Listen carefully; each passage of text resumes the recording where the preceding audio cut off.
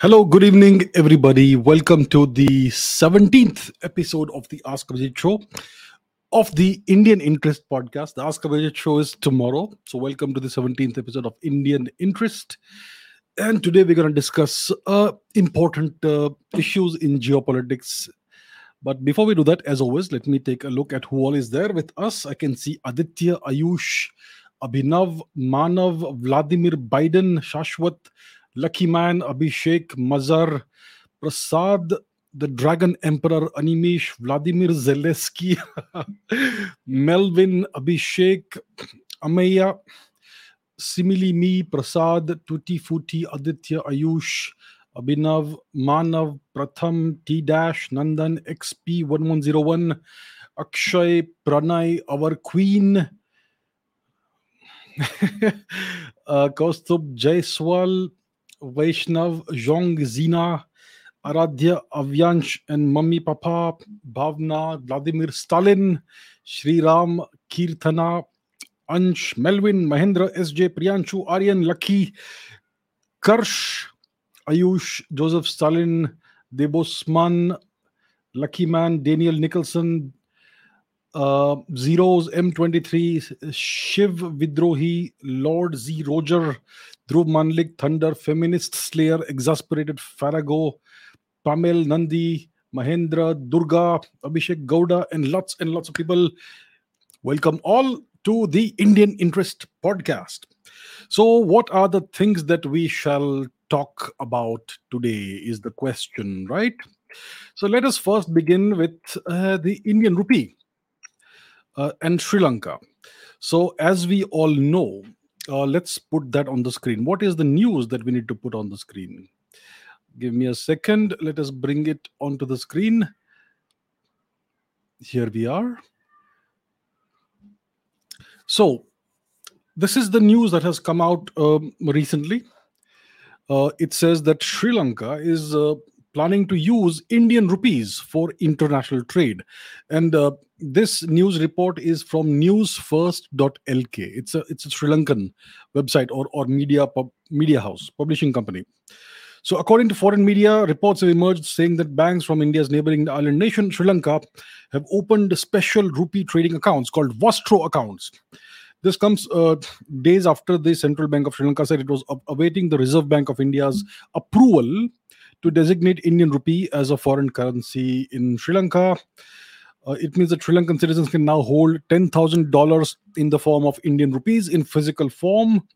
It also means that Indians and Sri Lankans can use Indian rupees instead of US dollars for international relations transactions with each other. The Indian government, since July this year, has been looking to bring countries that are short of dollars into its rupee settlement mechanism.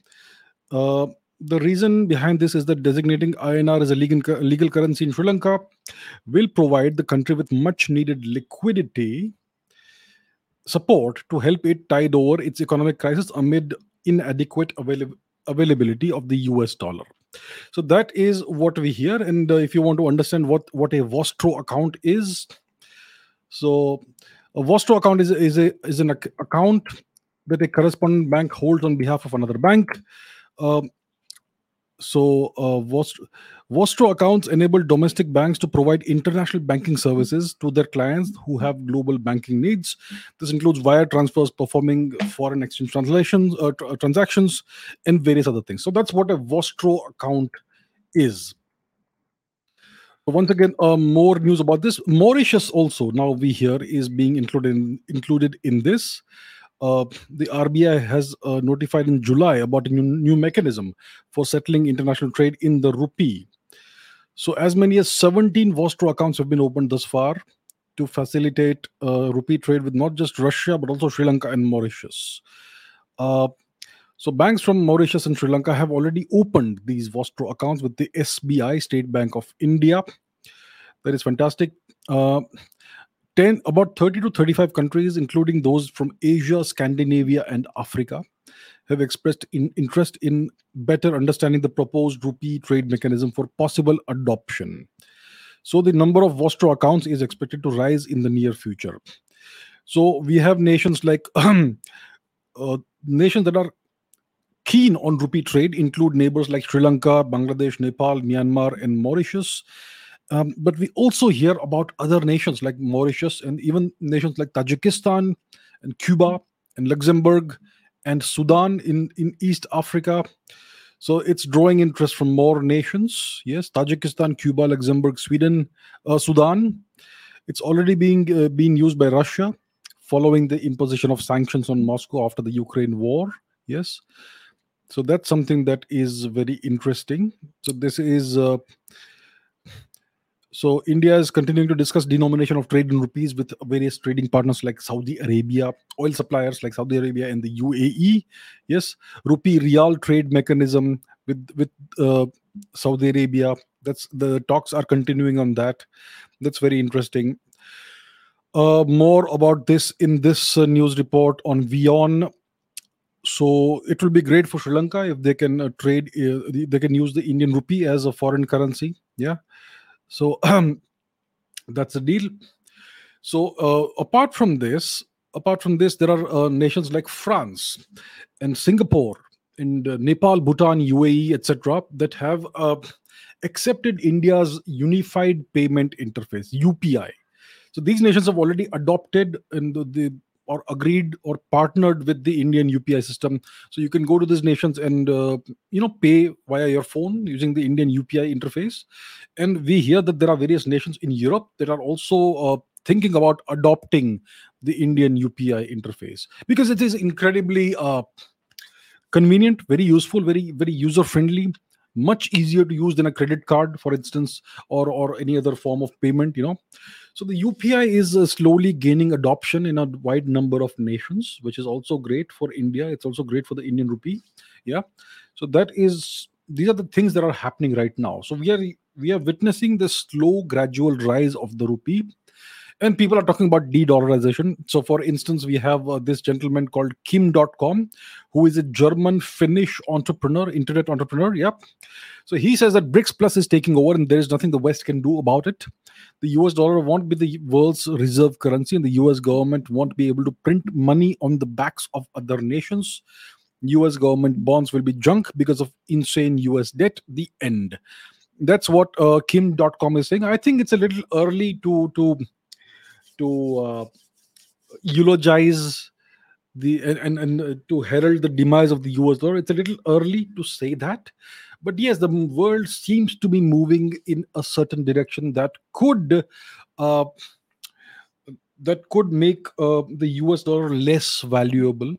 The world seems to want to move to other forms of payment, to other currencies, and one of the possibilities is a BRICS plus currency. Yes, of course, BRICS has problems of its own. China is the biggest issue within BRICS, the major economy, the largest economy, and the largest troublemaker as well. It has territorial disputes and problems with all its neighbors. So, in a scenario like that, it's difficult for BRICS to become a viable bloc, a viable coalition that will do well. Yeah, but yeah, if it actually does work, it will be a big challenge and a big alternative to the US dollar. So it's too early to say that BRICS Plus is taking over, but yes, there are moves that are happening in that direction. Yes. So yeah, that is what's happening. So we are witnessing maybe the beginning of a move away from the US dollar. The Indian rupee on its own is attracting a lot of interest from various nations, mainly nations in India's periphery, greater India nations, Sri Lanka, Nepal, Bhutan, Bangladesh, uh, Myanmar, and so on. And also Mauritius, Tajikistan, Cuba, Luxembourg, Sudan, Eastern African nations. And as more nations start adopting this, even more will be interested. And the UPI is being adopted in various parts of the world, even Singapore, which is a first world nation, and so on. So yeah, these are good signs for the Indian economy, for the Indian UPI, Unified Payments Interface, and for the Indian rupee as well. Let's see what happens with vis-a-vis BRICS, whether BRICS can come up with its own currency, which will be based on a basket of commodities like gold, like uranium, like graphite, and various other things. Yeah, if that happens, then it will strengthen the currencies which are part of it as well. So that's where we are now. We are talking about Sri Lanka. So let me bring this. Let's talk about this one more time. I think I've spoken about this a few months ago. So when it comes to Sri Lanka, the Sri Lankan government has come up with an integrated country strategy (ICS) for enhancing India-Sri Lanka relations. Yeah, and it's got a whole bunch of goals and objectives and all that. You can take a look. You can pause the video and see the URL and maybe Google it. And there is this document as well which the Sri Lankan government came up with. It's called the Integrated Country Strategy. It's a 27-page document. It's for Sri Lankan diplomatic missions in India. It's between 2021 and 2023. So we are right in the middle of this. Yeah. Um, and this is the Sri Lankan Integrated Country Strategy. So so let's take a look at the mission goals and objectives. Mission goal one is to elevate the existing close bilateral relationship to a strategic level through increased interactions at the political level between India and Sri Lanka. And this is a Sri Lankan initiative. It's not an Indian initiative, by the way. So a regular exchange of high-level political visits between the two countries, cooperation at the parliamentary level, greater interactions between Sri Lanka and the states of the Indian Union, uh, resolve the issue of externally displaced persons, and so on. Mission goal two is to bolster foreign investments as well as earnings from exports. So increase Indian investments in Sri Lanka and facilitated ongoing large scale economic development in investment driven projects. They want more Indian investment into Sri Lanka rather than Chinese investment. Yes. Increase exports from Sri Lanka and expand Sri Lanka's market share in India. Promote tourism between India and Sri Lanka. Yes. Promote technology innovation, capacity building, and so on and so forth for inclusive economic growth and development in Sri Lanka using Indian help. Mission goal three is to expand collaboration in the fields of strategic cooperation, defense, and Indian ocean security. Very interesting.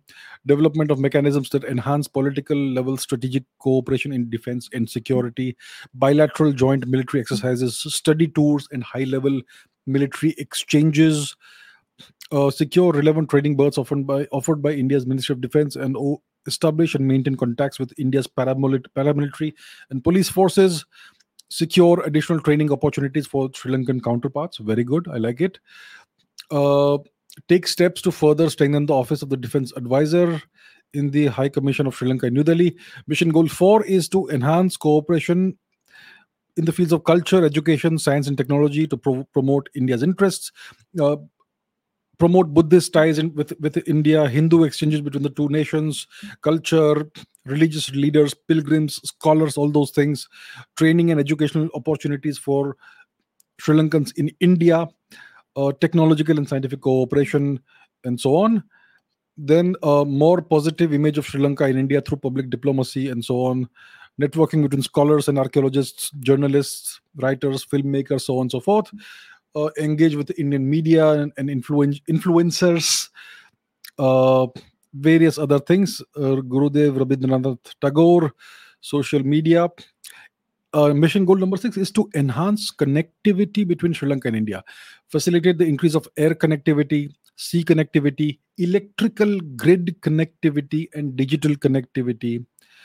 And the last goal, mission goal 7, is to promote Sri Lanka's interest in protecting its ocean resources in a variety of ways. So, what this tells you is that Sri Lanka wants to enhance its connectivity in a multitude of ways with India. This, I would be very happy in the future to see in the future the same kind of relationship between India and Sri Lanka as the kind of relationship India has with Nepal. So we are two separate nations, independent of each other, and yet very much interconnected. India and Nepal have a privileged relationship. We have an open border. Yes, Nepalese citizens have the right to come and live in India and work in India. They don't need visas. They don't need any of that. They even have the right to serve in the Indian armed forces. I cannot think of any other two nations that have this sort of relationship. And Indian citizens also have similar rights and privileges of doing various things in Nepal as well. So this is a very close and privileged relationship that India and Nepal have. I don't see why India and Sri Lanka cannot also have this sort of relationship. And with the with this news that Sri Lanka is now going to use the Indian rupee for international trade. So we are seeing more steps being taken in this direction, and it kind of is in line with this document, the integrated country strategy that Sri Lanka has come up vis-a-vis India. Sri Lanka wants to integrate itself more deeply with India. And I think that's a very welcome move. And it's important to note that it is not India that has proposed this; it is Sri Lanka that itself that has taken this initiative. So it's a good step forward. And yeah, people talk about Akhand Bharat and all that, and people ask whether we should invade and annex other nations. I say we don't need to do any such thing. We should enhance our relationship and our cooperation with our neighboring nations to the extent that it becomes like the India Nepal relationship, and we should be perfectly happy with them administering their own affairs and having their own governments. What's wrong with that, right? So we could create an EU kind of situation in the long run. Of course, we cannot have certain nations in that, but certainly India, Nepal, Sri Lanka definitely can be part of that. Yes, we could even bring in Myanmar, perhaps other nations in the future. Bhutan, certainly. Yeah, in the future we could also have Tibet when Tibet is no longer under the Chinese boot, and other nations in the future, long term future. But yes, so the India Sri Lanka relationship seems to be on going in the right direction, which is good to see. It's very good to see. And the Indian rupee, as we see, is doing well. We are witnessing the slow gradual rise. We are witnessing the slow gradual rise of the Indian rupee. So this all augurs well for India's economy and the Indian rupee, and for India's march forward as a developing great power. Yeah. So that's the first thing I wanted to speak about. The rise of the rupee. Now let's talk about Iran. Iran is one of our significantly important neighboring countries. I consider Iran as a neighbor, as a neighboring country. Now, a new development has happened. Let's put that on the screen.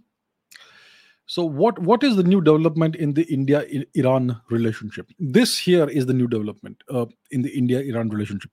Iran offers India a China style strategic deal, and this news has come out just 3-4 days ago. Yeah. So Iran has offered India a China style strategic deal. What does it mean? Let's just do a little bit of reading. India has offered India a strategic cooperation pact on the lines of a deal it signed with China in 2021. Some people said, as the sanctions hit country tries to attract investments in its energy and infrastructure sectors. Details of the Iran-China deal have remained under wraps. What we know is that Beijing will invest close to $400 billion in Iran's infrastructure and energy sector under a 25-year cooperation agreement. In return, Tehran will provide China with a steady supply of discounted Iranian oil. So this is a major expansion of Beijing's footprint in West Asia and an effort by Iran to court non-Western sources for critical investments. Now they are offering a similar deal to India to attract Indian investments and develop its transport and energy infrastructure. Um, Ali Bagheri Khani, Iran's deputy foreign minister, confirmed the offer during an interaction with a group of experts during his visit to New Delhi last month. Now, the details of the India proposed pact are not yet clear. The matter is under consideration of the Ministry of External Affairs of India, and the MEA has not made any statements or responded to any queries. Yes. And we know that we have the deal with the Chabahar port deal, that India is going to develop the port and develop a rail link between this port and the Afghan-Iran border. And India has also discovered the Farzad B gas field in the Persian Gulf, and India may be in line to develop that as well. And so that's the existing relationship that India has with Iran. Yes. So now let's take a look. Let's try and understand what is the Iran China deal like. Yeah.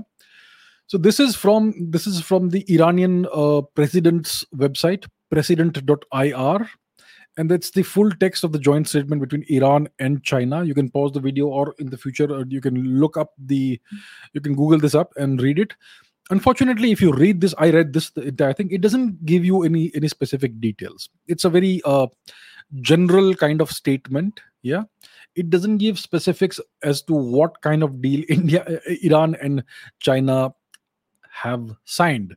If you take a look at the Wikipedia article, statutory warning, Wikipedia is not always reliable. Mostly it's unreliable when it comes to India. Yeah. But let's take a look at what Wikipedia says. So it's a 25-year cooperation program. So once again, it goes into these generalities, but it doesn't give you any specific details that we have not seen elsewhere. So we know that this deal was signed in 2020. This is in as a continuation of an earlier deal. I think it was in 2016 or something that the Iranians and the Chinese had signed that. This is a different article which goes a bit into that. It has a lot of opinion, of course, in this. Um, it's a very opinionated and biased article for sure, but it gives you some details. So Iran is going to provide China with large quantities of heavily discounted oil. It sold China 18 million barrels in November 2021 alone. Uh, and instead of hard cash, China is bartering for Iranian oil with cheap consumer items. So China will send cheap consumer items to Iran. We do not need to take everything this article says seriously because it's kind of opinionated and biased, but it gives you a different perspective. So Chinese auto manufacturers Chery Motors and Geely are finding it easier to compete with higher quality Western made vehicles in Iran. Yes. Um, China has found a market in Iran for consumer goods, low quality consumer goods, vehicles, and homeware. So, because of sanctions, European vehicles and parts are no longer easily available in Iran and they cost more. So, China will get a foothold in the Iranian market because of that and various other things. So, that's the kind of thing this article reports. This is an article in a US publication called the National Interest, that the China Iran deal could reshape the Middle East. So once again, it doesn't go into a great amount of detail. It's more from the US perspective. So China will invest about $280 billion in petrochemical infrastructure. Uh, the agreement also includes stationing 5,000 Chinese troops inside Iran, which is interesting. Yeah. Uh, and so on. Yeah. So that's a whole long article.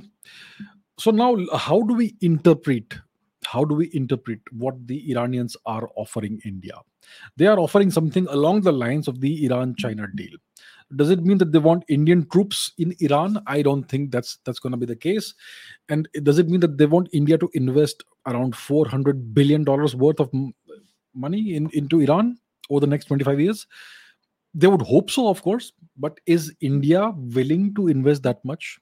Does India have that much money lying around to invest in a neighboring country? And if India does that, what does India gain in exchange for that? So we have to look at the history first of all, a little bit of history. So India used to buy a lot of oil from Iran historically. Iran has been historically one of India's major suppliers of oil. Then the US imposed all kinds of sanctions on Iran, and India was made to stop buying oil from Iran. India had to acquiesce to the American demands that India stop buying oil from Iran. Then I think it was in around 2015 or something that the Obama administration signed the nuclear agreement with Iran. The Obama Biden administration, Biden was the vice president. So this agreement was signed, and many of the sanctions were lifted, and India was once again allowed by the Americans to start purchasing oil from Iran. And India went ahead and did that. It was good for India.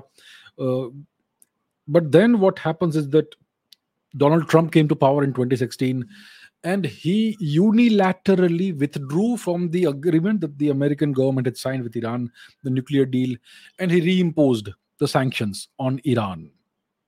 And then he demanded that India should immediately stop buying Iranian oil. And when the president of the US makes such demands in a very threatening, forceful manner, India was left with no option but to acquiesce to what the Americans said. So once again, India stopped buying Iranian oil to India's detriment. Yeah. So then we had to look for oil elsewhere, and obviously it was not available at the same price that the Iranians were willing to sell us at, and all that. So India was not allowed by the Americans because of US pressure. India had to stop buying Iranian oil, and at the same time, the Chinese then stepped in, and then they started buying lots of Iranian oil at significantly discounted prices because the Iranians were under a lot of pressure. Yes, the Americans were preventing other nations from buying the Iranian oil. So then they had to sell oil to the Chinese at steeply discounted prices. So the Chinese benefited a lot, and India lost out because of Donald Trump's pressure tactics. Yeah. Um, so that is the history behind this. We also had this Farzad B gas field that India had discovered. I think it was ONGC's Videsh branch that had discovered it, and India was supposed to develop it, but thing also did not work out because of the sanctions and various other things. Um, but now, things are changing. Now India is no longer willing to accede to US threats and blackmail. As we know, India is buying huge quantities of Russian oil, discounted Russian oil, despite the Americans being extremely unhappy with it, with India for doing this. But India is going ahead and doing this because that's what is in India's national interest. We will prioritize our national interest. We will put our interest first.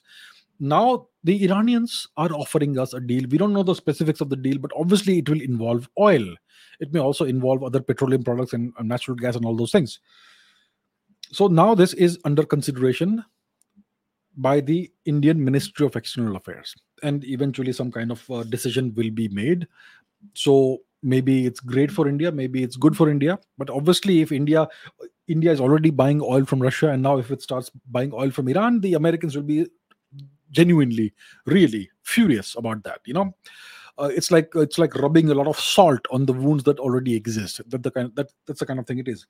Now, what does Iran want? Obviously, Iran wants investment. Iran wants Indian investments. Iran also wants to counterbalance China. I assure you about this. Everybody knows that the Chinese are no one's friends. Obviously, in geopolitics, there are no friends, but when it comes to China, you have to be 100 times more careful because they typically will dump you in a debt trap. They will trap you in this never-ending nightmare of this debt trap, which we have seen with various African nations. We have seen that with our own neighbor Sri Lanka itself. Yeah, and so doing a deal with the Chinese is like doing a deal with the Christian devil, with the devil of Christianity, a deal with the devil. So Iran is acutely aware of this. The Iranians, they like to maintain their independence, their autonomy, and a deal with China is dangerous from that front. So maybe they are trying to counterbalance that with a corresponding deal with India as well along the same lines, which will give them more leverage. They will play off the two giant neighbors against each other, that sort of thing. And there's obviously the Russia angle as well.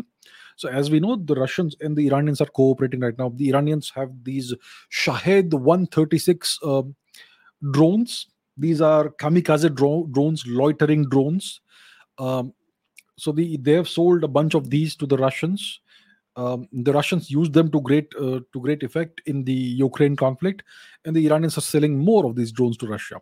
So there is this strategic cooperation going on between Russia and Iran, and then we have to also remember that there is something called the International North-South Transport Corridor that connects India with Iran, with Azerbaijan, with Russia. That's a very interesting thing. Let's take a look at that. The International North South Transport Corridor is a multimodal transportation network established in 2000 for the purpose of promoting transportation cooperation between the member states. This corridor connects the Indian Ocean and the Persian Gulf to the Caspian Sea via Iran, and is then connected to St. Petersburg and North Europe via Russia. This is what it looks like. Yeah, on Wikipedia, it's a multimodal network of ship and rail and road routes for moving freight between India, Iran, Azerbaijan, Russia, Central Asia, and Europe. Let's take a look at the map. I hope the map is fine. Yeah, it's fine. So we can see that it's showing Mumbai as one of the nodes. It could also be various other ports in Western India. So we have Mumbai, which is connected via to Bandar Abbas. It could also be Chabahar. Bandar Abbas is an Iranian port in the Persian Gulf. Yeah, close to the Strait of Hormuz, that famous choke point. Um, from Bandar Abbas, you go to Tehran, you go to Bandar Anzali, Bandar Amrabad. You can also go to Baku. Yes, it will also connect Baku in Azerbaijan. Then, which is on the Caspian Sea coast. Then Astrakhan in the north of the Caspian Sea, which is a part of Russia. From there to Volgograd. From there to Moscow. From there to Saint Petersburg. So you will have a sea route. You will have rail routes. You will have road routes as well. And it will also have this orange route through the Suez Canal, through the Red Sea. Yes, Oman will be part of it, and so on. So this is a multimodal, multinational transport corridor. It's about 7,500 kilometers long, and it's already become operative this year. It's already kind of functional, not to the fullest extent, but it's already functioning. It's already possible to send goods from India, from Mumbai, for instance, all the way to St. Petersburg through this international north south transport corridor. So essentially, the most important nations are India and Russia, and the connectivity is via Iran and Azerbaijan. So this will help Iran and Azerbaijan's economy as well, and this is great for Iran because Iran is right now kind of a pariah state. It has all these sanctions that the Americans have imposed on them. Yeah, uh, so if Iran is able to participate in this, it's great for Iran. It's great for their economy. It will give them, a much needed breathing space. It will give their economy a boost. They will be able to trade with these nations, and then if they enter into this massive agreement with India, a deal along the lines of the Iran-China deal, it will be even better for them. So they have a deal with China. They are engaging in strategic cooperation with Russia, and if they can do the same with India, it's going to be great for them. So then they will feel less pressure from the American sanctions. But then obviously there will be repercussions for India from the Americans. The Americans may even contemplate imposing sanctions possibly on India. So that's the deal. That's what's happening. So this north south uh, transport corridor is a very important fledgling new transportation route, but it could become very important as the years go by. Yes. The other thing we have to understand is that Iran wants to definitely have more options. It doesn't want to be completely at China's mercy. It wants to counterbalance China by bringing in India. India is a more reliable partner. India is a partner which doesn't have territorial or hegemonic ambitions or aspirations on Iran. And India is not going to trap in Iran in a debt trap. So that's one reason. The other reason, my friends, we have to remember is that Iran, to some extent, or to more than some extent, fears Pakistan. We always forget Pakistan. I mean, Pakistan obviously for us is not that important a nation, but it is an important nation when it comes to Iran. Iran has a significant border, a long border with Pakistan. Iran doesn't have nuclear weapons. Pakistan has nuclear weapons. And now Pakistan is once again a US vassal state. Yes, I always use this term vassal state. It's one of my favorite terms, I think. So Pakistan is now a US vassal state. Pakistan, as we know, is a nuclear weapons power. The Iranians have been trying to develop nuclear weapons for the longest time. The Americans have always done their best to prevent them from doing this.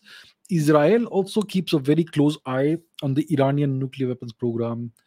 So, and now Iran has a hostile neighbor on its eastern border, Pakistan.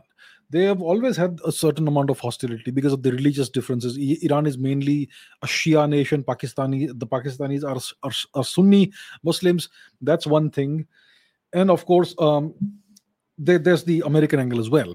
So Pakistan has for the longest time been a US vassal. For some time, they became a Chinese vassal for close to a decade. Now, once again, they're a US vassal. So that is a threat for Iran. The Americans seek to essentially effect a regime change in Iran and throw out the regime of the Ayatollahs and the mullahs. Yes. And in case you don't know, recently the great foreign minister of Pakistan, Mr. Bilawal Bhutto, he was in the US recently. He gave an address at at the United Nations. So, Foreign Minister Bilawal Bhutto Zardari praised the very brave Iranian women during his recent UN address. This is an anti-Iran move. Pakistani politicians too have been expressing support for Iranian protesters.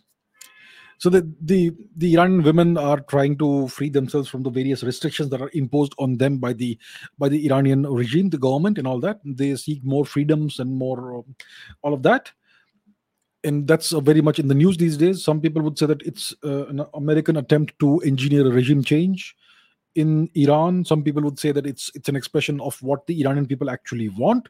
The truth could be somewhere in between. Maybe the Iranian people actually want that. I don't know. Maybe, maybe not. We don't know. I'm not an expert in what's happening within Iran by any stretch of the imagination. But yes, these are the possibilities. So the Pakistani government, through their foreign minister Bilawal Bhutto, has praised the protesters who are protesting against the Iranian government, which is a hostile act against Iran. We are already seeing Pakistan showing its new colors as a US vassal state and anti Iran colors. And various other Pakistani politicians are also doing this. So, Pakistan is a nuclear power. Pakistan is now a vassal state of the US, and Pakistan is now openly showing its newfangled anti Iran policy. Yes, so Iran definitely fears Pakistan. I would say that if Iran and Pakistan were to go to war today, the Pakistanis could possibly prevail. Possibly, possibly. Um, one cannot definitely, one can not discount the Iranians and count them out, but I think it's the nuclear option that will tilt the scales in Pakistan's favor if things go south for them. Yeah. So that is a big danger for Iran. They have a nuclear armed hostile neighbor right at their border, and a neighbor who is a vassal of their biggest enemy, the US. So that is an issue. That is one of the reasons possibly why the Iranians want India to get involved in Iran. That would give them an extra layer of security and comfort. Yeah. And obviously there is also the Saudi Arabia angle. Iran and Saudi Arabia have this long standing antagonistic relationship. Recently the Chinese got involved in Saudi Arabia. Xi Jinping, who hardly ever travels abroad, just last week or so he went to Saudi Arabia. He met the various leaders in Saudi Arabia. It appears that they have signed like 34 different deals, and so that's one angle. So the Chinese are getting involved there. They're getting involved in Iran. Iran fears Saudi Arabia, or at least they have this hostility towards Saudi Arabia. So there is this very complicated geopolitical scenario at work here. But clearly the Iranians are looking for investments from India. They want India to counterbalance the other dangerous nations that they are involved that the Iranians are involved with, especially China and Pakistan. Not that much Saudi Arabia, but China, Pakistan, and the US. So the Iranians definitely need the Chinese money, but they kind of fear the Chinese. They definitely fear the Americans. They definitely fear the Pakistanis, and they are cooperating with Russia, and they would like to cooperate with India. I think for them, out of all these nations, India may be a much safer bet than the than the Chinese or the Pakistanis or maybe even the Russians, because Iran and Russia are not that far away, separated far. If you look at the map, Iran and Russia are essentially separated by just the Caspian Sea. And in the past, the Russians have threatened long ago in the 20th century. The Russians actually threatened in a variety of ways to turn Iran into a vassal state or even invade and annex Iran. You know, uh, so that threat is always there. The danger is always at the back of their minds. So they even fear Russia. So that is the deal. So will this be good for India? If India enters into a deal, well, there are pros and cons. Obviously, we will get cheap oil, we will get cheap petroleum products and all that. That's good for us. That is good for our energy security. We will diversify our energy sources. That is good for us. Obviously, they will want us to invest in Iran, so we will have to spend money for that. Yeah, but we will get a good steady supply of cheap oil. but then it will also bring in the American ire. The Americans will not like this at all, but we will also get a whole host of benefits. So that's for the Indian government to now decide what are we going to do about this. The Iranians are offering us this deal again. It's again on the table. It's not again on the table. It's on the table for the first time.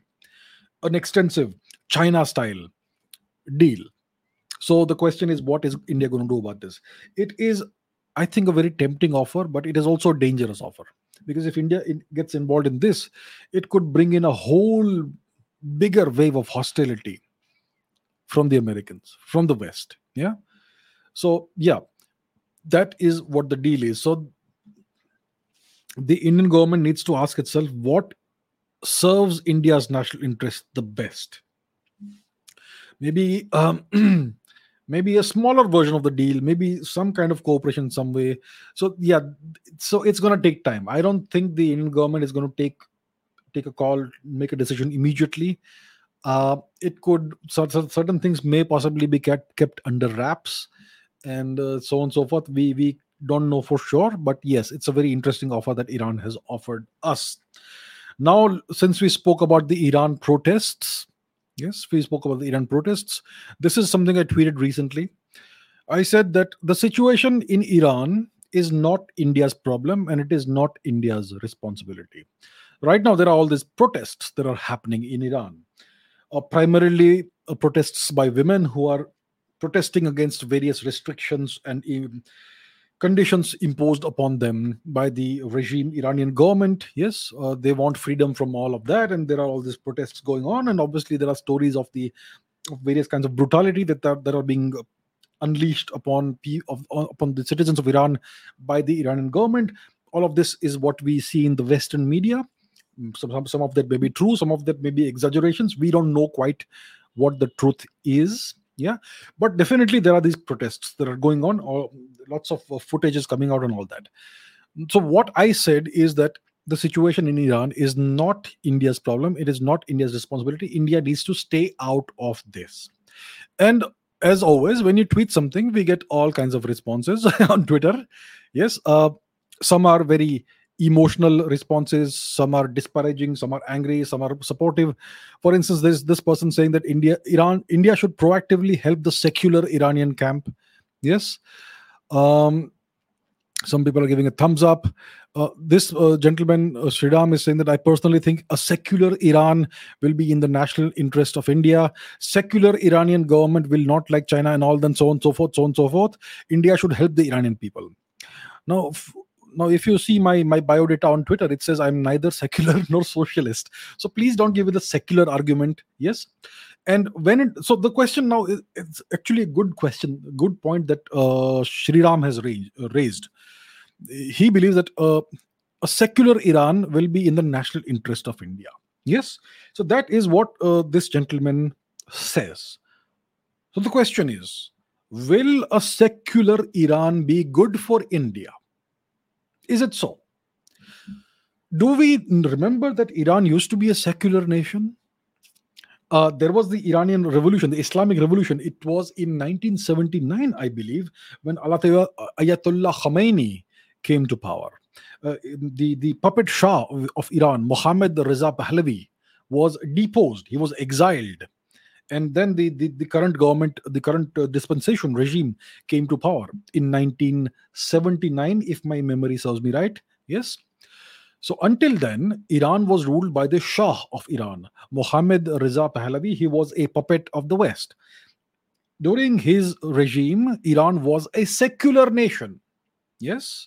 Now let us try and see the actions of Iran during its secular time, when it was secular.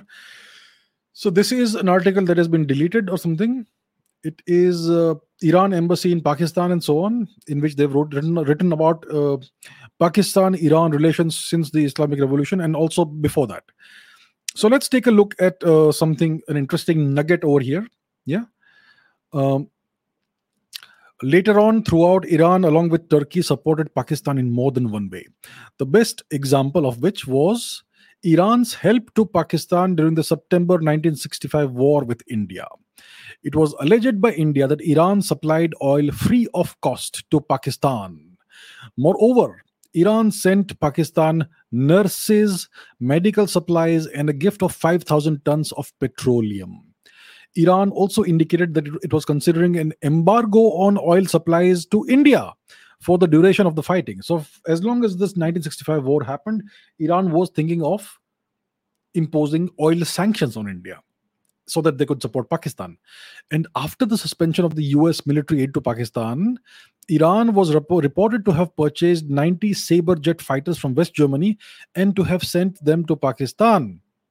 This is during the time when Iran was a secular nation, my dear friends.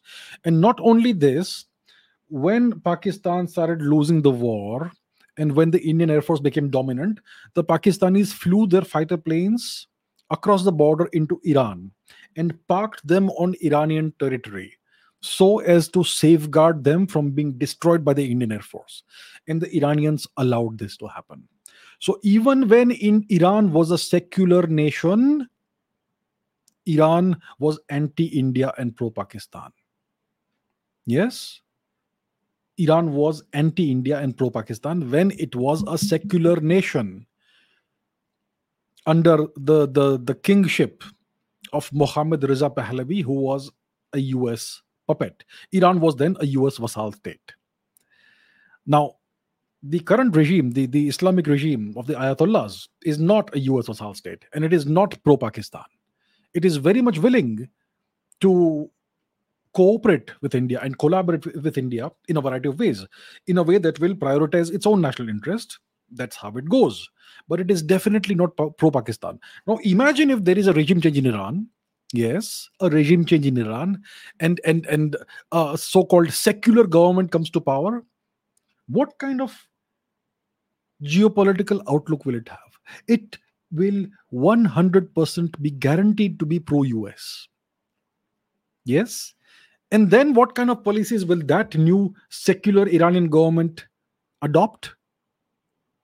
Can you imagine? Can you think about it? It's gonna be anti-India and pro-US. So please disabuse yourselves of this notion, these simplistic, childish notions that a secular Iran will be good for India. A secular Iran will be a US vassal. That's how it is. So my position is very clear. Iran's internal problems are their own problems. India should stay out of it. Yes, Iran has in the past said made some statements, about India's internal matters. Fine, they have done that. Do we want more of that? When you poke your nose into other nations' internal affairs, you are inviting them to come and poke their nose into your internal affairs. Do we want the Iranians to start interfering in India's internal affairs? Do we want that? We don't want that. Yeah. So you know what? Keep all these grandiose, noble, utopian notions of secularism and helping helpless people and all that. Keep it aside. This is geopolitics. This is about prioritizing your national interest. That is simply how it works. If the people of Iran desire something, they can go and get it for themselves. It is not India's problem. It is not India's responsibility. We don't even know what the true situation in Iran is. As always, my dear viewers, you are all being swayed by the reporting of the Indian media, which is completely, totally, 100% parroting the Western media. And it plays on your emotions. And Indians, as we know, are extraordinarily emotional people. So we get swayed by emotions. Oh my God, they are doing this to women. Women should not, all that, and that's what we see over here. Yeah, we see see, look at this thing. This gentleman called Patriot says, "Aise banenge hum superpower." Means by staying out of Iranian affairs, is that how we'll become superpower? So how should we become a superpower? By going and interfering in all the internal affairs of all the nations? Is that how you become a superpower? No. You become a superpower by prioritizing your national interest and not taking up other people's problems as your own. That's how you become a superpower. All right. So that is the deal.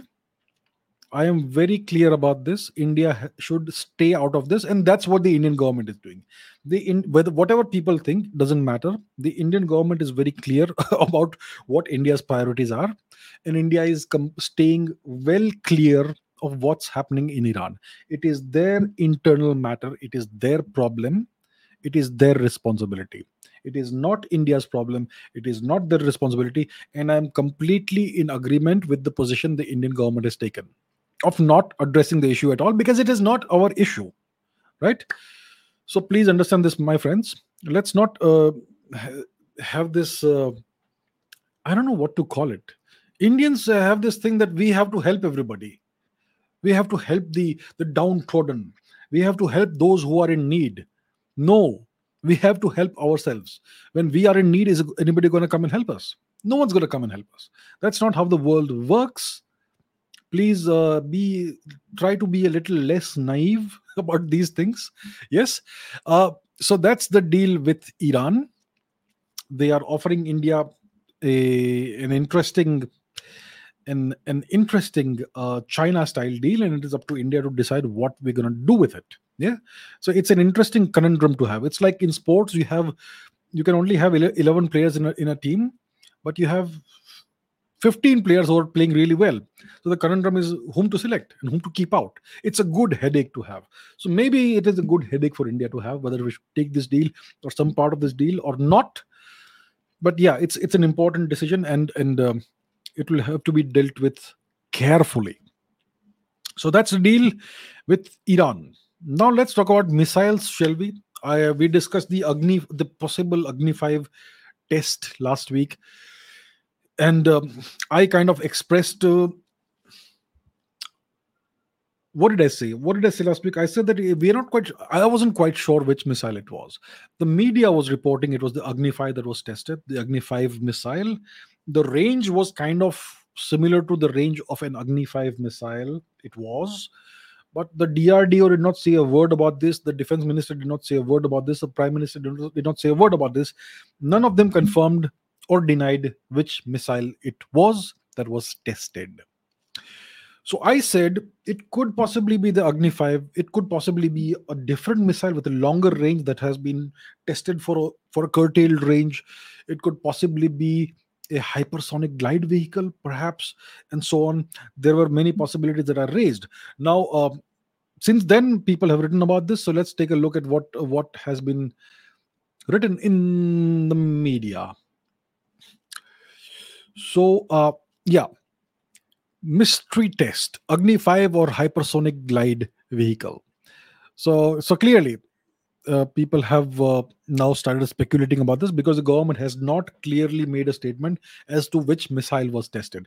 It was clearly a long range missile. Uh, the range was somewhere between the intermediate range and the intercontinental range. I would say an ICBM, intercontinental range ballistic missile, would have a range of about 7 or 8,000 kilometers. Yes. When it comes to the Agni 5, the stated range is about 5 or 6,000 kilometers. That's what the Indian government says. Our Chinese friends, they claim that it has an 8,000 or 10,000 kilometer range. That's what they claim. That's what they allege. Um, we should always maintain some kind of ambiguity as per the ranges, and we should never ever demonstrate the actual range of the missile. So if you have a missile that has a range of 8,000 kilometers, you should test it for maybe 5,000 kilometers or something, that sort of range, so as to not let your competitors, your enemies, know what the actual capabilities are. That's how it is supposed to be. So now people are beginning to speculate as to which missile actually was tested. um, so if you look at the range, as we know, it reaches the southern tip of Madagascar and the western coast of Australia. It's a very lengthy, it's a very extensive range, 5,400 kilometers. That was the NOTAM that was issued by the Indian government, and various people took photographs of this from various parts of India and the subcontinent. People photographed the missile, what seems to be the missile test from Odisha, from West Bengal, from Mizoram, from Manipur, and even from Myanmar. Yeah, it was visible from all these places, um, which is interesting, which is quite interesting. And clearly, if you look at this image, it kind of it appears to show a stage separation. This is more clear, perhaps. You can see a little gap in between, and then the new stage ignites. So it does seem to indicate stage separation, and it seems to be quite low in the atmosphere. So it kind of raises questions as to what this missile actually was. Yeah, and obviously, until now, the government has not issued any actual statement as to what it was, and I don't think the government is ever going to issue a statement as to which missile was tested and what parameters were tested and all that. So it could be something else apart from the Agni 5 is all I can say. We definitely have the MIRV capabilities now. I don't know how many multiple independently uh, reusable vehicles or something like that, MIRV. So it's one missile that carries multiple warheads, and those warheads can be deployed and made to hit different targets geographically over a wide geography. Yeah, so it's very hard to protect yourself against such a system, a missile that has that has multiple warheads. So the Americans have it, the Chinese have it, the Russians have it, and I believe the French and the British may also have it. And now we also have the MIRV capability. It has been tested indirectly multiple times, and maybe this time, maybe sometime it was tested directly as well. We're not quite sure, but clearly we have the technology.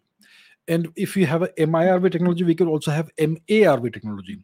So those independently re-entering warheads could also be maneuvering warheads. So they could be targeted to different locations, and while re-entering the atmosphere and going towards the target, they could even maneuver in a variety of ways in order to evade being targeted. And there is a different technology called the hypersonic glide vehicle, which is somewhere between a ballistic missile and cruise missile, and it is hypersonic. It glides on the top of the atmosphere. It kind of skips along the atmosphere. It has an unpredictable trajectory. So maybe that is something that the Indian government tested. We're not quite sure. These are the possibilities that are out there. And whatever it is, it was a good test. It was successful. So kudos to DRDO and to our rocket engineers and scientists. Now, um, this is another news report that came out. Amid the LSE tension, India is using naval assets for land border surveillance. Yeah. So, one of the assets that is being talked about is the Boeing P-8 Poseidon aircraft, P-8I aircraft, which is typically used for naval surveillance. Uh, surveilling the land domain of the in the Indian Ocean, looking for submarines, maybe hunting and killing submarines. I'm sure this aircraft can do that. Yeah, but it can also it's also used for intelligence gathering missions and all that along in the naval domain. But it can also do that along the Himalayan borders also. So these days it appears that the Indian government is using these naval assets for surveillance along the India Tibet border. Yeah, to keep an eye on what the Chinese are up to. So India has a variety of assets which it can use for doing surveillance. We have satellites. We have a variety of aircraft, including the P-8I that we're speaking about here, and we also have the what do we have? The MQ-9B Sea Guardian drones. So this is once again an American drone, and I spoke about this. I actually noticed one of these guys, yeah, near Rishikesh. That's where it started, and then it went all the way down south. It actually went. It crossed the maritime boundary. It was deployed for some time along the Indian Ocean, over the Indian Ocean, and then it eventually made its way to the base where it is deployed, where it is hosted, stationed. Yeah. So I actually went ahead and tracked the entire flight path of this MQ-9B Sea Guardian drone. So India is currently deploying these maritime naval assets for land border surveillance, the P-8I maritime patrol aircraft, and these drones, which is kind of interesting. it kind of also indicates that we don't have sufficient assets, dedicated assets for the Himalayas, for the India-Tibet border, and that's something that the Indian government will have to look into. Currently, we are using these other assets for this purpose, but it's not the ideal situation. So I think India needs to do something about this, and acquire more drones, surveillance drones, maybe combat drones, and maybe dedicated aircraft for doing this as well. The other thing is more missiles. The Indian armed forces to get the Pralay missile. 150 to 500-kilometer range will allow targeting of Chinese infrastructure in Tibet. So this is a tactical ballistic missile. It is a missile that exits the atmosphere of the Earth and then re-enters it at re-entry velocities. So typically, the re-entry velocity is about Mach 20 plus, more than 20 times the speed of sound. Um, so this missile has a range of about 150 to 500 kilometers, which essentially brings all of the Chinese infrastructure in Tibet within its range. Now, I spoke about missiles in the last week's episode. I said that we need to draw the right lessons from the conflict in Ukraine. And one of the lessons we have to draw is that we need large quantities of missiles, and not just one kind of missile, but a whole spectrum of missiles. We need to have cruise missiles, supersonic cruise missiles like the BrahMos. We need to have subsonic cruise missiles. We need to have tactical ballistic missiles and things like that. And we need to have a large stockpile of these missiles. A couple of hundred missiles is woefully inadequate to fight a sustained conflict. India should ideally have a stockpile of about 10,000 at least of these missiles of various kinds. Then we will feel secure and safe that we can participate, we can carry out a long campaign, sustained campaign against any aggressor. Uh, you know, so this is good news. The Pralay missile is a very good missile. Um, I'm not sure how many of these missiles are being deployed. The missile that it's compared to is the Russian 9K 720 Iskander missile, which is a very similar kind of missile, and the Chinese Dongfeng 12. Both of these are short range tactical ballistic missiles. So the Chinese, obviously, we know, have built a whole network of roads and bridges and military bases and so on, and aircraft, airports, etc., air bases in the Tibet region, and it's all aimed at India. So it is essential for India to have these missiles, various kinds of missiles. We need to have large quantities of the BrahMos missile, and also these ballistic tactical missiles, short range missiles. So that will help India to counter the Chinese threat. And we see one more news report about the same thing. Yeah, the same range is mentioned, and the only question is that how many of these missiles are we acquiring? We need large quantities of these. 50 of these or 100 of these is not enough. We need significantly larger numbers of these missiles. We also have this is the Pralay missile once again. Um, so it's got a warhead. The warhead weight is up to 700 kilograms. That is a massive warhead. So it can deliver a huge punch. It can blow up an entire facility. So that's the kind of missile it is. The maximum speed terminal phase is Mach 1, is it? Okay, whatever. That's what it says over here. So we have the Pralay missile, and we also have this missile, the Shaurya missile. And this has been, I believe, been inducted for at least a decade. And this is a hypersonic surface to surface tactical missile, which has a warhead weight of up to 1,000 kilos, which means it could be a nuclear warhead, or yeah, I would say one nuclear warhead. And the operational range is about between 700 to 2,000 kilometers, 1,900 kilometers. So this is a very interesting missile. Yeah, it's a hypersonic tactical missile. It's kind of something between a cruise missile and a ballistic missile. Very interesting kind of missile this is. Yeah. So this is something that we have. I don't know how many of these we have that are already deployed, currently deployed, but this gives us options. And we also have the Nirbhay missile. I'm not sure if it is completely developed yet. I hear that it is deployed in limited numbers. Is it deployed? Let me see. Deploy. It deployed. Let me see if it is deployed. It is deployed. Limited deployment. It is currently deployed in limited numbers in the line of actual control during the standoff with China.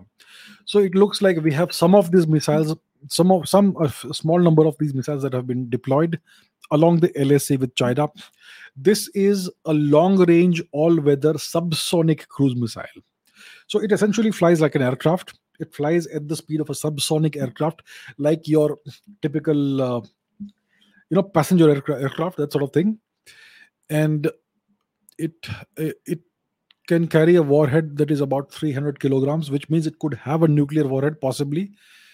And it is a long range missile. We need to finish uh, testing this missile, finalizing the configuration.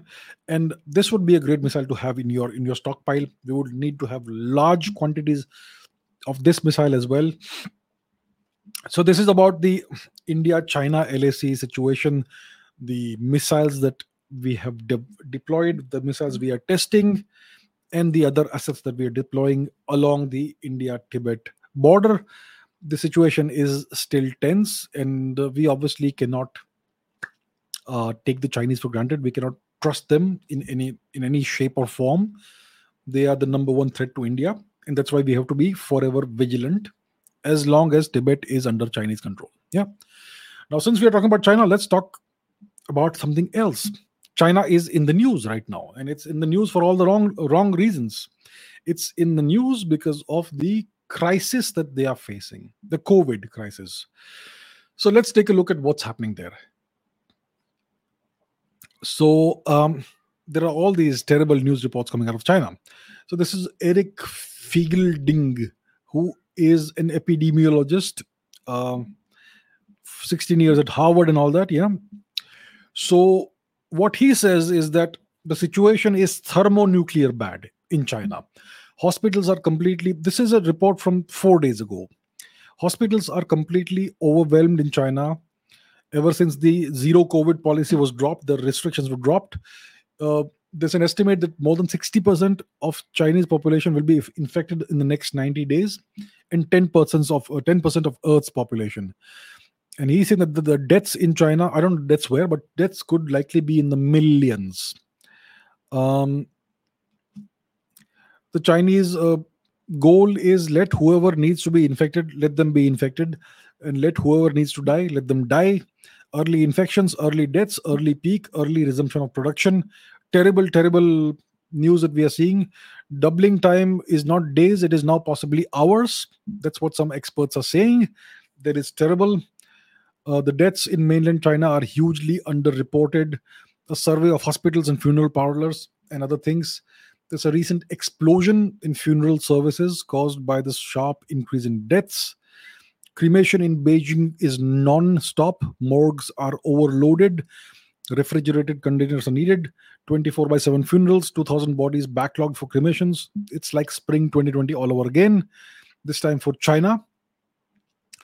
Um, and so on and so forth. It's like all bad news, terrible news. Yeah. That's what's happening in China. That is the reports that we are getting. So that is about China. It looks like the situation is terrible in China. And why is it so? China is where the Wuhan coronavirus originated. We know that. And they have had this zero COVID policy for many months now. Very harsh lockdowns in various parts of China. People were suffocating under these lockdowns. Terrible situation. It has totally crushed the Chinese economy. The Chinese economy is projected to grow at 2.5% for the foreseeable future, and these are optimistic projections. Yeah. So the situation is incredibly bad in China. It's kind of gone out of control. The COVID has gone out of control. What has caused this? What is the cause? The cause is very simple.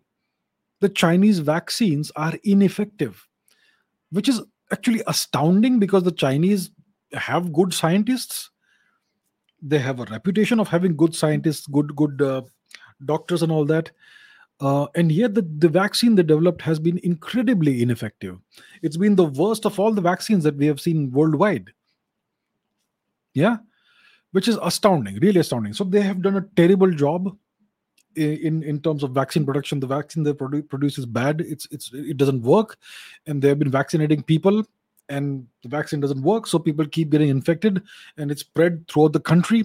Then they tried this zero COVID policy, locking down every place where a single person is reported as COVID positive. That's not worked. Now they have given up. They've opened up kind of, and now we are seeing this incredible upsurge in infections. Now it looks like this is a new subvariant of the Omicron variant of the coronavirus, yeah, of the Wuhan coronavirus, a new subvariant of that. So that's the situation, and it could spread to other countries. That's what we hear. So when after I saw this report, this is what I tweeted, that India needs to keep an eye on this, but there is no need to panic. We are fully vaccinated, unless this is the new variant, which it is not. It is a new subvariant of the Omicron variant. Yeah. Um, so there is no need to panic for India. We are fully vaccinated, and obviously you will see people saying all kinds of things in response, that vaccines. Some people say vaccines don't work, which is nonsense. Yeah, the thing we have to understand is this: the Wuhan coronavirus is actually a comparatively mild virus. It primarily the people who die of this virus are primarily those who are immunologically compromised, who have pre-existing health conditions like heart disease or diabetes or cancer or obesity, or people who have various kinds of bad habits, smoking, alcoholism, drug abuse, all those things, or people who are obese and all that. Yeah, it doesn't necessarily affect older people. If you are 90 years old and your immune system is good and you're very healthy, then you stand a very good chance of surviving being infected by this virus. It's about people who are immunologically compromised, who have pre-existing health conditions. So there is no need for Indians to panic. The vaccines that we have used in India are the good ones, especially the Indian vaccine. It is a really good vaccine. It's one of the most efficacious, effective vaccines. Yes. Um, so India has this thing under control. I think the entire country is vaccinated now, and most people have very good natural immunity as well. So India needs to keep an eye on what's happening. India needs to prepare for any possible eventuality, but there is no need for India to panic. And we definitely, I do not foresee any new lockdowns or any such thing. It is now time for the Indian economy to grow, and these things will come and go. We need to ensure that we have proper supplies, the hospitals are properly, adequately ready for a possible upsurge of a little bit of people who are infected, possibly. Yeah, but overall I think the situation is fine for India. It is under control, and I would exhort everybody to not panic. The Chinese have messed up. It's because their vaccine was so bad. It's because the government policies were terrible. That's why they are facing the situation right now. One feels sorry for the Chinese people. Yes, I there are more such terrible reports coming out. Yeah, this is one by Jennifer Zheng. Um, there are no more beds inside the Chongqing Medical University Hospital. Excuse me. The elderly are lying on the floor, and so on and so forth. It's a very bad situation. It's a humanitarian crisis in China. So this is what I tweeted after that. This is a catastrophe. Very sad. The Chinese vaccines clearly don't work. India should offer to send vaccines to China as a humanitarian gesture. Xi Jinping should swallow his pride and accept the offer for the sake of the Chinese people. So, you know what? We know that the Chinese are our enemies, yes, and they we know what they are doing in the Tibet border and all that. But I think as a humanitarian gesture, we should be magnanimous enough that even though these guys are our enemies, the government is our enemy. The people are not our enemy. I have absolutely nothing against the people of China, or for that matter, the people of Pakistan. Yeah. So as a humanitarian gesture, we should offer to send them vaccines. And obviously, Xi Jinping should swallow his pride and accept the offer for the sake of the people he is supposed to rule over as the emperor, right? So after I tweeted this, somebody drew my drew my notice to this. This is from 2021, June 3. South China Morning Post, which is a Chinese publication. Why Modi must swallow his pride and accept Chinese coronavirus vaccines. Yeah, this is the article. It's by an Indian person called Agni Ghosh, whoever it is. I don't know who it is. They typically get Indians to write such articles, or maybe they put the name of an Indian when such an article is published. So they were kind of taunting India because we were going through, a couple of waves of the virus, which we have defeated very well. We in India, in the Indian government has managed the coronavirus pandemic better than anybody else in the world, better than the US, better than the European nations, and certainly better than the Chinese. Yeah, but at that time they were writing such articles and taunting India and asking the Prime Minister of India to swallow his pride and accept the Chinese coronavirus vaccines, the worst vaccine in the world. They were touting these vaccines, and see the situation today. I was not aware of the fact that they had written an article like this, that Prime Minister Modi should swallow his pride. I wrote this without knowing that.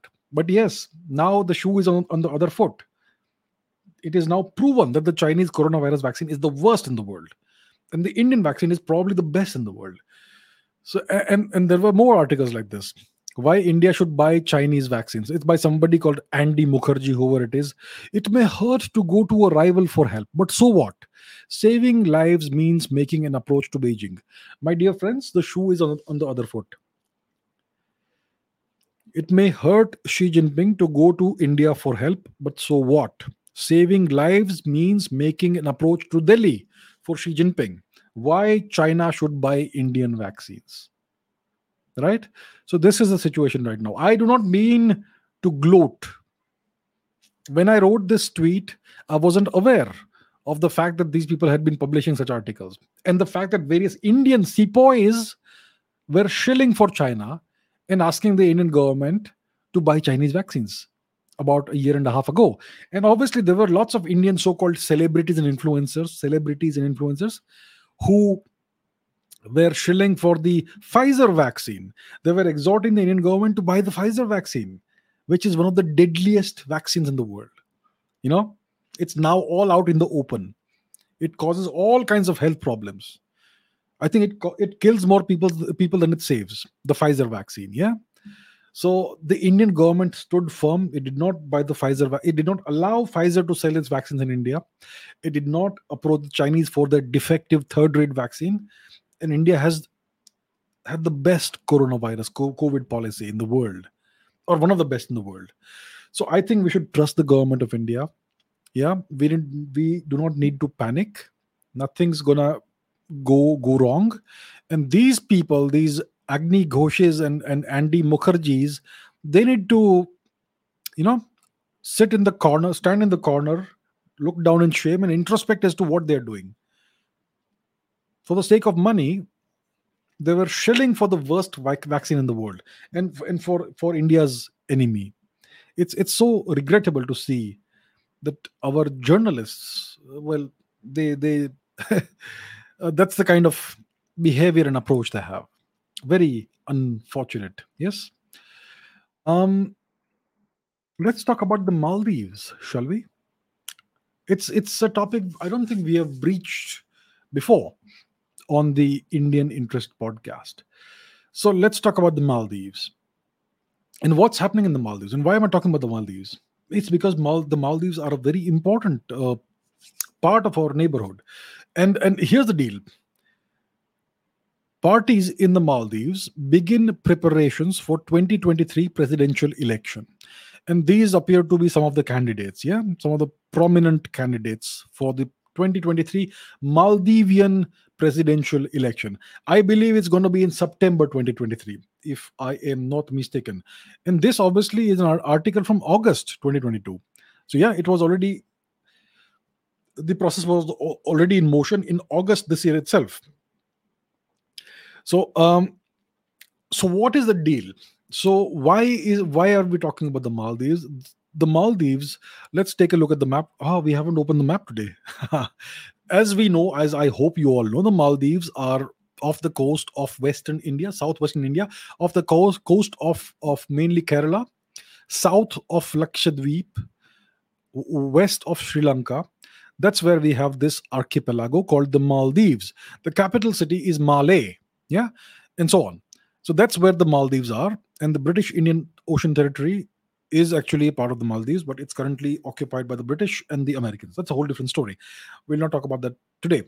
So the Maldives are incredibly strategically important for India, and it's where you, for the past a decade and a half, we are witnessing an unfolding India China rivalry for control to some extent of this extremely strategic uh, part of the Indian Ocean region.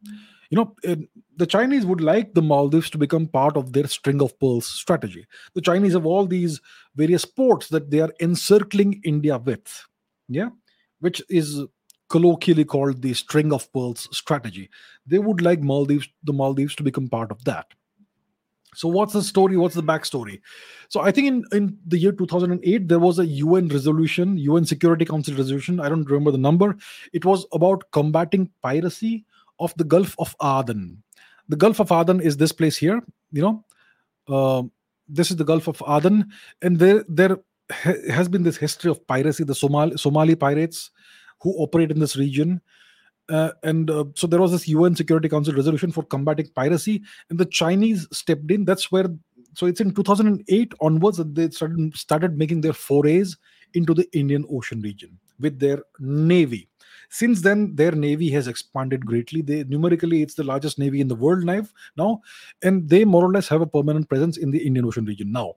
Yeah, so they would like to encroach upon India's strategic backyard, and they would like to make the Maldives one of their pearls in their string of pearls strategy. Yeah. Uh, and the Chinese obviously want to safeguard the Malacca Strait. They want to ensure that nobody can blockade the Malacca Strait. And they obviously want to revive the Belt and Road Initiative, which is right now dead, kind of. And they want to revive the Maritime Silk Road. Yeah. Which links Eurasia and Africa through a large number of infrastructure and connectivity projects. Yeah. Uh, so they would like to revive that. They will not give up on these things right now because of the coronavirus pandemic. All of that is totally dead, but they would like to revive it. And the Maldives are a key component of this strategy. So if you look at the India Maldive relations, it's been kind of tumultuous in recent times. You go back to the year 1988, you had Operation Cactus. What happened is that a bunch of LTTE mercenaries invaded the Maldives. At that time, the president of the Maldives, the dictator of the Maldives, was Mamoon Abdul Gayoom. Yes, he requested India for help, so India sent the Indian Navy, and India was able to liberate the Maldives from the clutches of these mercenaries who had come to take over. So that was in, I think, 1988, I believe, 1988. So this guy, Mamoon Abdul Gayoom, he was in power for almost about 30 years, I believe, until the year 2008. In 2008, we had the introduction of democracy into the Maldives, and there were elections in the year 2008, and Mohammed Nasheed became the president of the Maldives in 2008. Now, this guy, Mohammed Nasheed, is, uh, has a track record of being pro-India. So there was this incident. An international airport contract was awarded to an Indian company. I think it was in 2010 or 2011, and the entire Maldivian opposition, which has allegiances other than India and the Maldives, they opposed this. This was all the fruits of democracy coming into the Maldives. So the opposition was anti-India, and there were these terrible, massive protests in the Maldives. And Mohammed Nasheed, the democratically elected leader of the Maldives, president of the Maldives, was made to resign in early 2012, in the winter of 2012. I remember watching the news on a TV screen at an airport somewhere. So, so that's what happened. He was made to resign, and the contract that was awarded to an Indian company to develop the international airport was cancelled. unceremoniously. Yeah. So that's what happened in 2012. Then there was a phase where there was a, I don't know which government was there, but 2013 there were elections, and in the 2030 elections a new president came to power, Abdullah Yamin Gayoom, something like that. Abdullah Yamin, let's call him Abdullah Yamin. He came to power. He was extremely pro China. You think Mahinda Rajapaksa of Sri Lanka was pro China? Then Abdullah Yamin was Mahinda Rajapaksa pro Max. Yeah. So this guy went on this spree of awarding tenders to Chinese companies to carry out various kinds of projects in the Maldives, infrastructure projects and housing development projects and various other things. So this guy was extremely pro China. From 2013 to 2018, he was in power. 2018, there were new elections, and this guy was thrown out. Abdullah Yamin lost the elections, and a new guy came to power, Ibrahim Mohammed Solih, who belongs to the party of Mohammed Nasheed, who was ejected in 2012, who is pro India. So Ibrahim Mohammed Solih is also pro India. He has this what you could call a pro India policy, and he kind of uh, reversed many of the policy decisions made by Abdullah Yamin. Um, and once again, the opposition came to prominence. They've started this new campaign called the India Out campaign, and the opposition is led by this Yamin guy, Abdullah Yamin. So the opposition is pro China. The opposition is leading this India Out campaign. In 2021, in November, there was this Yoga Day celebration, which was led by the Indian embassy in Malé, and this celebration was disrupted by an opposition mob carrying these banners, India Out and all that. Yeah. So the opposition is very strongly pro China and anti India.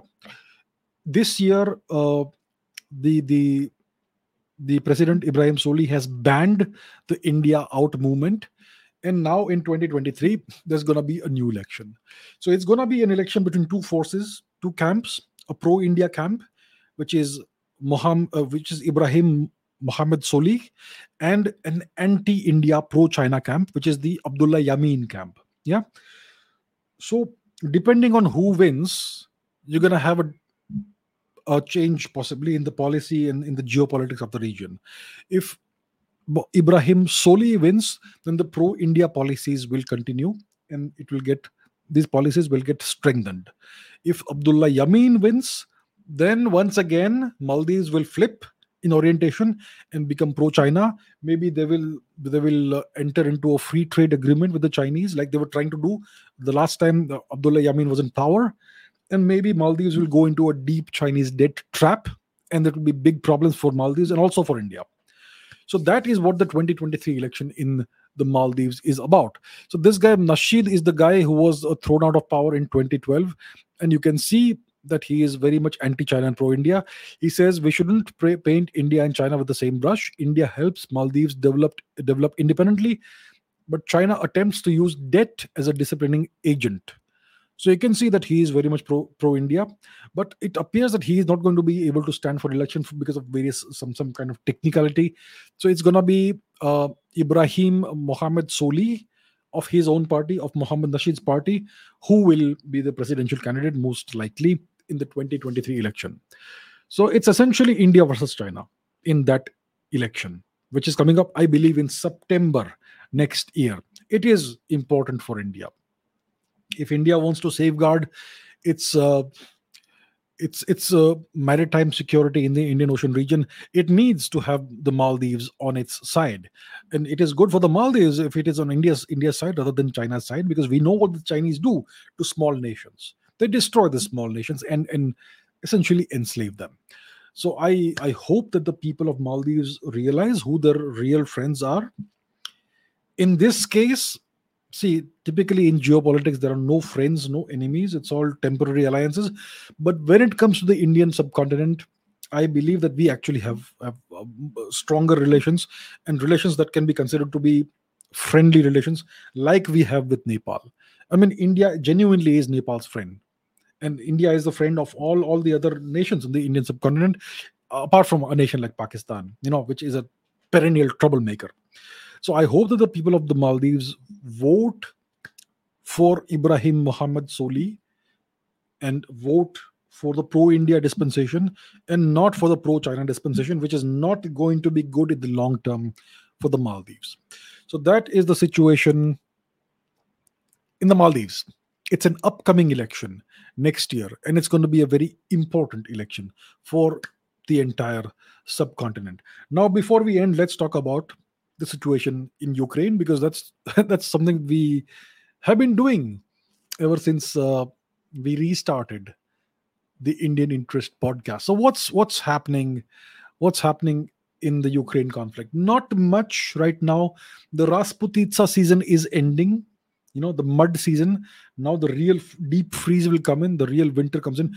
I think yesterday was the longest night of the year, which means that today is the day from which winter actually has set in the northern hemisphere. Yeah, yesterday I believe was the winter solstice. 22nd of December, most likely, if my memory serves me right. Um, yeah. So Belarus now is in the midst of things. So if you look at the map, here's the map. Where's the map? Ukraine is here. North of Ukraine, you have Belarus. Yeah. So Belarus is pro-Russia, and now Belarus is getting involved in this conflict. So Belarus says that its Russian S-400 missile system and Iskander missiles have entered combat duty. Very interesting. The S-400 missile system, missile defense system, is the most advanced system that is currently deployed. I believe the Russians have developed an S-500 system as well. I am not quite sure if it's already been deployed anywhere, but the S-400 is the best in its class in the entire world. So the Belarus has acquired the system, and they have already deployed it, and they have also deployed Iskander missiles, which are similar to the Pralay missile that India has. So that's been received from Russia, and these systems have already been put on combat duty. What else is happening? Yeah, same thing. Belarus has deployed S-400 and Iskander missiles on its territory. So it's obviously not going to be deployed against Russia. It's going to be deployed in the direction of Ukraine. What else is happening? This is happening. 80% of the Kiev region is without power amid rolling emergency blackouts. The Russians have been targeting the Ukrainian electricity grid. They have been systematically, step by step, degrading the Ukrainian electricity grid and network through cruise missile strikes. And now, this is from December 21, that's two or 3 days ago. 80% of the Kiev region is now without power, and there are rolling emergency blackouts across the nation. Essentially. So the temperature is -5 degrees in Kiev, heating still on at water, power out for 24 hours, and so on. Most of the time, no internet, very little news, and so on. So yes, that is the situation in Kiev, and I would say the situation in other parts of Ukraine may possibly be worse. What else is happening? See, vanguard of a Russian tank army shock corps have started arriving in Belarus. So lots and lots of Russian tanks are rolling into Belarus, and this account says that Russia is expected to launch a huge offensive against Ukraine in the first quarter of 2023. This is another report. A massive railway echelon with new T-90M and T-72B3 battle tanks of the 22 model was spotted on the territory of the Republic of Belarus. So as we can see, lots and lots of Russian heavy equipment, armor, tanks, etc. is rolling into Ukraine. It's being developed. It's being deployed on Ukrainian territory.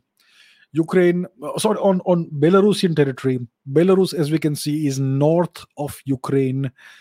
The border between Belarus and Ukraine is very marshy, lots of small rivers, rivulets, and streams. So it could be a diversion, or it could be a prelude to an actual invasion. We don't know. When the February 24 military operation began in this year 22, the Russians did not make any attempt to hide what they were up to. The invasion, everyone knew, was imminent. All the deployments were very clearly visible on satellite images, deployments along the Ukrainian border.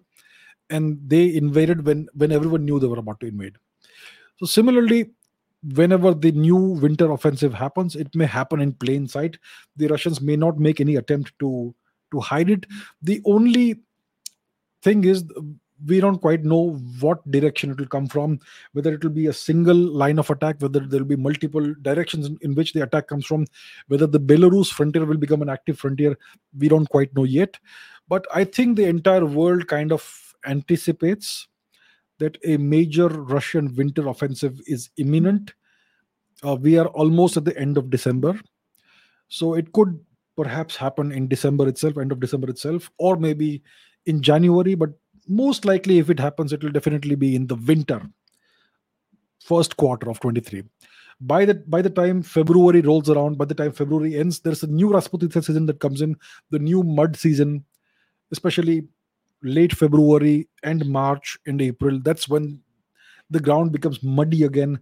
So that's not a good time for a military operation. So most likely, if a military operation happens, a winter offensive, it's going to be either in the end of December or somewhere in January, if it does happen. And all indications seem to be that there could be a major Russian winter offensive in Ukraine. So, yeah, that's about it for today's episode of the Indian Interest. That's where we are. Lots of important things happening worldwide, and all of this affects India. The Iran proposal for a China style deal, the Maldives elections, the war in Ukraine, the COVID situation, all of this affects us either in the short term or in the long term. That's why we need to always be vigilant and keep an eye on what's happening. And that's what we'll keep doing on the Indian Interest podcast. So that brings me to the end of today's episode. Thank you for watching, and I will see you very soon. I will see you in less than 24 hours on the next episode of the Ask Abhijit show. Until then, take care. Thank you for watching. I'll see you very soon. Bye. Good night. Good day. Bye.